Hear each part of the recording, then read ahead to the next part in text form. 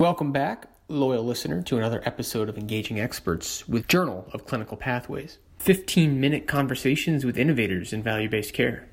On today's episode, we sit down with Dr. Barbara Goff, MD, of the Fred Hutchinson Cancer Research Center and Seattle Cancer Care Alliance to discuss a project she is co-leading on patient-centered education and support for women with advanced ovarian cancer.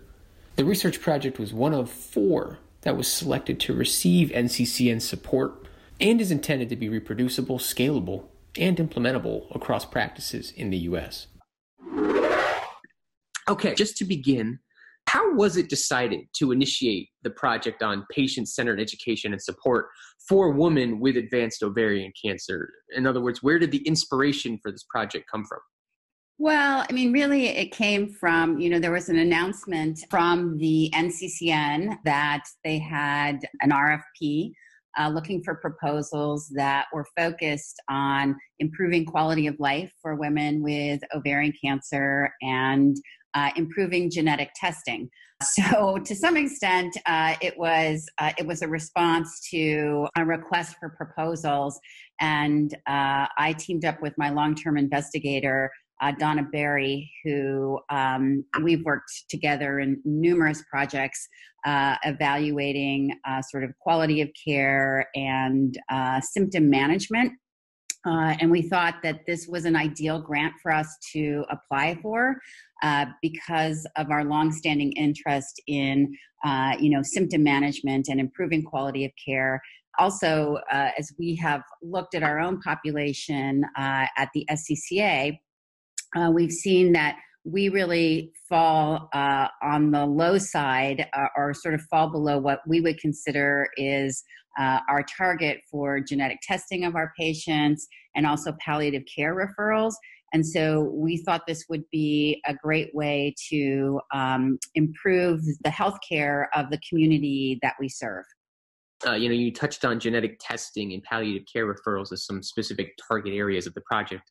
I'm hoping you could speak to some of the specifics of, key components of the design and rollout of the project to your staff and patients, or how do you hope to address these areas?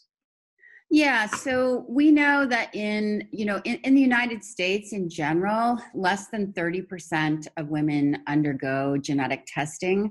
Yet we know with the publication of the landmark study SOLO-1, where women with BRCA1 or BRCA2 mutations were randomized to maintenance olaparib versus placebo, and they saw a 70% reduction in death for the group that received olaparib, that it really becomes imperative and a part of clinical care that every woman with ovarian cancer should undergo genetic testing so that she could take advantage of that maintenance option should she choose. And when we looked at our own genetic testing rates, we're above the national average, but we're still a little bit below 50%. One of the targets that we have is that at least 90% of the women in our population should be genetic testing. There are always going to be some who don't want to know, but we feel that we should have the opportunity to test the vast majority of our patients. And so that is a big concrete goal for this study. The other thing that we know about palliative care is that in general, and this is true for all cancer patients, not just ovarian cancer patients, but that most people don't get referred until the end of life, often with, a month or 2 months left to live as we're thinking about enrolling people in hospice. But palliative care can do so much more. And the earlier you refer patients to palliative care, the more benefit patients are going to get, because really palliative care, it's kind of a misnomer. It's not just about palliation, but it's about aggressive symptom management and making patients, optimizing patients' symptoms and reducing the burden of disease through aggressive symptom management. And so when we looked at our population, we saw that only 16% of our ovarian cancer patients were being referred to palliative care. Most of those patients would see palliative care at that point in time because, again, they were at the last, 1 to 2 months of their life. but we felt that we could do a lot better with that. And so we really want to improve our palliative care referrals by, our goal is to improve them by at least 25%. I had noticed in the NCCN press release that one of the key areas are technology. So I'm curious, how is technology set to be used as a focal point of your project? Well, it's a center point of our project. So we are using a web-based application called Electronic Self-Report Assessment and Care. And we abbreviate that as little e, capital SAC. And it really, anyone with a smartphone or, a tablet or a computer can access this web-based program. You enroll in it, and you fill out weekly, or at least every 3 weeks, you fill out questionnaires about your symptoms, the severity of their symptoms. And then what's nice about this program is that it provides tips for patients. It tells people how common is neuropathy when you're getting, when you're being treated for ovarian cancer, and maybe some tips to deal with it. Or, probably a better example would be constipation. And so patients can get real-time information. They don't have to call into the nurse's office, but they can get, right away, they can get feedback about their symptoms. Is this a concerning symptom? Is this something you should call your doctor for? Or is this pretty common? And is this something that can be managed at home? So it has been shown to really increase satisfaction for patients because of this sort of real-time information. And then what's nice is that when the patient comes in for chemotherapy and they're getting their chemotherapy assessment, either in the chart, or there can be a printout depending on which electronic health record you're using, which is available to the physician the day before the visit. So the physician can actually see, what are the symptoms that this patient has been having, what's going on, and the patient is asked to rate their top 2 symptoms. The program also gives patients tips about how to talk to their physician about their symptoms so that you can make visits more productive.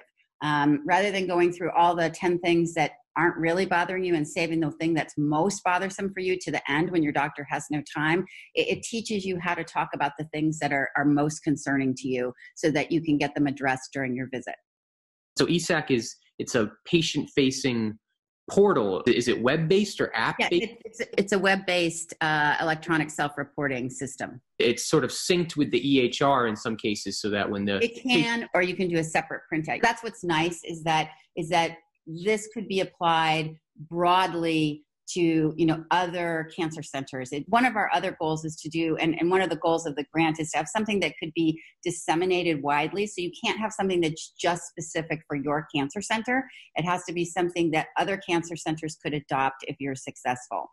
So it sounds like this ESAC portal or survey-based information is helping to educate patients to speak with their doctors. So what's good is that patients don't even have to speak because what happens is the physician gets a printout and they can see what symptoms are most severe, and also what is the patient rating as her most, even though something may be more severe, if that's not the patient's most concerning symptom, you want to talk about what's concerning the patient. And so what's nice is that they don't even have to communicate in that way, because there's a report that the doctor gets the day before and can review it before their visit, which I think is, and that also saves more time during the visit, because you can say like, oh, I'm looking at your report. These things seem to be bothering you. Let's talk about those things rather than going through sort of a general history. Hey, what's gone on this week, right? You can kind of jump right to the problem, which, as a surgeon, I find that very satisfying that I can address it. As a surgical personality, it means I can go in and address the problem and fix what's bothering the patient. And so I love it from a surgical mentality. And the other thing that I read, and correct me if I'm wrong, but the project is set to begin in Q3 of this year and continue for 2 years. Assuming that coronavirus doesn't change that. And at our institution, and I think most institutions, and many institutions around the country, basically all clinical research has come to a halt during this virus. So I'm hoping that we'll be set to go. I'm hoping that everything's resolved by then.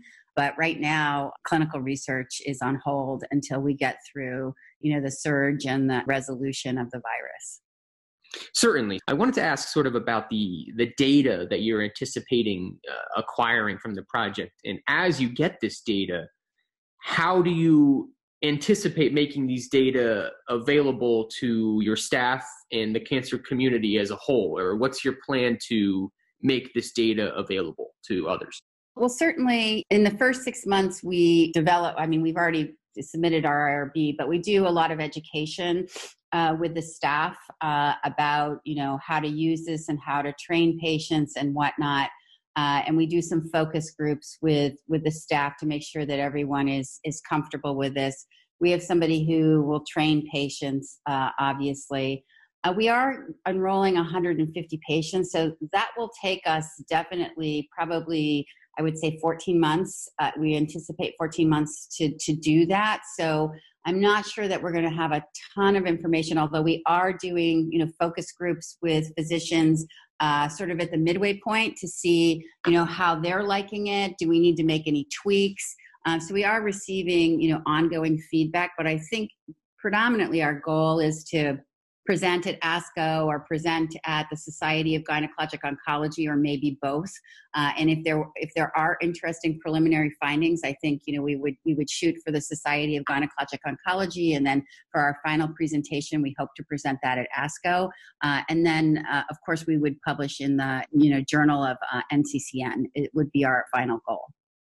I wanted to leave the opportunity for you, though, to wrap up the conversation with any other important points or parting messages you'd like to make about the program as a whole in your work with NCCN, if there anything that you think needs to be added here. Some of our other goals, we didn't really sort of touch on, in addition to, increasing palliative care rates and increasing our palliative care referral rates and increasing genetic testing. We are looking at, are there, what are the acceptance rates of physicians and clinic staff? We want to make sure that this is value added and, not something that causes a lot of extra effort. It's actually been used at the Seattle Cancer Care Alliance in our transplant population, and they found it to be very useful. But again, we're looking at it in another patient population. And we're also looking at whether or not this web-based application actually, we're tracking quality of life for patients. And so wanting to see, does this, increase anxiety, decrease anxiety? Again, studies have suggested that it decreases anxiety, but, patient experience is a very important part of this study. That's something else that we're tracking. There's some evidence that people who use this application suffer less depression and anxiety. So that's something else that we are tracking that we feel is very important. So those would just be some other things that I think are important, is that we are looking at, clinician acceptance, and we are looking at patient acceptance, and, what does that do in terms of actual quality of life? Because again, our goal is to improve the quality of life for these patients. And so that's something that we are measuring as well too. And I don't think we touched upon that. Can I ask as a follow-up as well, you mentioned that this web-based application has been used at SCCA in the transplant end. Are there major significant differences in the way that the application is being designed in the ovarian cancer space as opposed to the transplant space? Yeah, we're focusing a lot more on the symptoms that ovarian cancer patients have. So, they suffer different symptoms, not totally different, but again, there's a lot more GI distress with ovarian cancer, issues regarding chemo brain, because these patients often are on chemotherapy for years. So, with a transplant, you come in, you get a very intense amount of chemotherapy and you get a very intense treatment, and then you're done, right? You get your transplant and you're done. With ovarian cancer patients, they're treated for years on chemotherapy. And so we just don't know, is this going to be different versus, a single acute event, which is very, very intense, versus this chronic chemotherapy that ovarian cancer patients are on.